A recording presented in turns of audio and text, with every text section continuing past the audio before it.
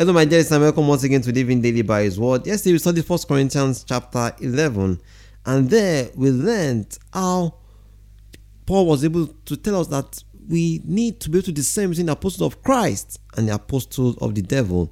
And here is by actually hiding the word of God in our heart. Because if Eve could be deceived, we also, if we're not careful, might also be deceived. But we are meant to believe in the word of God and hold firm to His word, because His words are true and His promises are yea and amen. So I'm going to study 1 Corinthians chapter 12. But before we get to the word of God today, let's seek His face in prayers. Lord, thank you greatly because you are God and there's none like you. You are a faithful God. You are present help in times of trouble. You are help in ages past and our hope for years to come. Forgive us if I have erred against you in any way. Let's ask for righteousness, O Lord, we pray thee. We pray thee, O God, because the Holy Spirit, to teach us your word. Because truly we cannot understand your word except the Holy Spirit teaches us. So study your words today. Teach us, O Lord, from above. And help us understand and live by your word. Thank you, Lord, for answering prayers. For just name we prayed. Amen. 1 Corinthians 12, we're reading from verse 7. And it says, "And lest I should be exalted above measure, through the abundance of the revelations, there was given to me a thorn in the flesh, messenger of Satan to buffet me, lest I should be exalted above measure. For this thing I besought the Lord thrice, that it might depart from me. And said unto me, My grace is sufficient for thee, for my strength is made perfect in weakness. Most gladly, therefore, will I rather glory in my infirmities, that the power of Christ may rest upon me." People give so many reasons of what the thorn in the flesh might be. But friend, our focus should be the message that Paul is trying to pass here.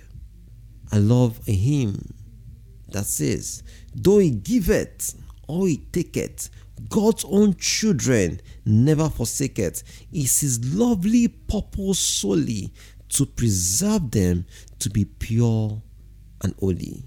Friend, the purpose of the thorn in the flesh in Paul's life was to preserve him to be pure and to be holy. And I said, he would rather glory in his infirmities, that the power of Christ may be upon him. Friend, have you sought something from God and it seems not to be answering? Why not go to God in prayer and ask Him why? It might actually be for your own good, that His power might rest upon you. Friend, always remember, all things work together for good for them that love God and work according to His purpose. Joseph faced through some trials and afflictions in life, but they were to prepare him for the glory that awaited him. Job also suffered some lack in life, was actually to perfect his character. He said that what he feared the most has come upon him. And friend, perfect love casteth away all fear. Through that experience, his love was perfected, and God restored all that he had. Sometimes our trials, our afflictions, is to work in us patience and to perfect our character. Because God's purpose solely is to preserve us to be pure and holy. Verse 10 says, "Therefore I take pleasure in infirmities, in reproaches, in necessities, in persecutions, in distresses, for Christ's sake. For when I am weak, then am I strong." He doesn't take glory in them because he enjoys them. Surely he cannot enjoy necessities. Surely he cannot enjoy reproaches.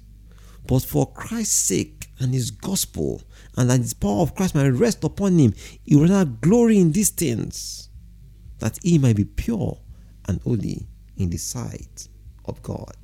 Verse 14 says, "Behold, the third time I am ready to come to you, and I will not be burdensome to you. For I seek not yours, but you, for the children ought not to lay up for the parents, but the parents for the children.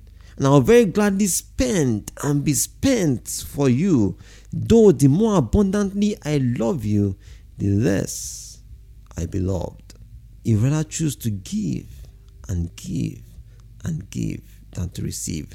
No wonder Paul said, it is more blessed to give than to receive.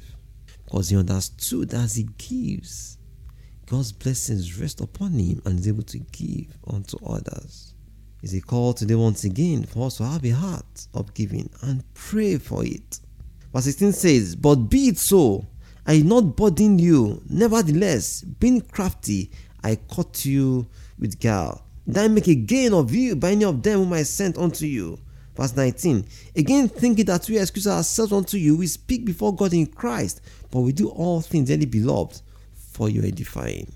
Everything Paul did was to edify those that followed him.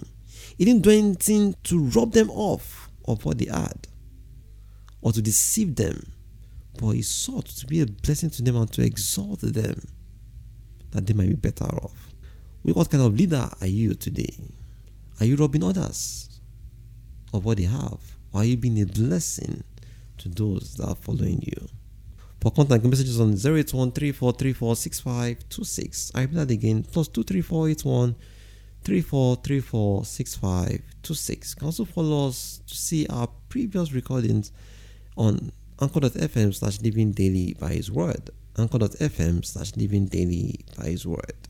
Let's bow, seek the Lord in prayers. O Lord, truly necessities, reproaches, afflictions, trials can be painful. But help us, O Lord, to joy in them, knowing that all things work together for good because we love and work according to your purpose. Knowing fully well that the reasons of this and why you allow them is to preserve us to be pure and holy. Help us to be able to say, like Paul, that our glory in them, that the power of Christ might rest upon me. Thank you, Lord, for answering prayers. When your name we prayed. Amen.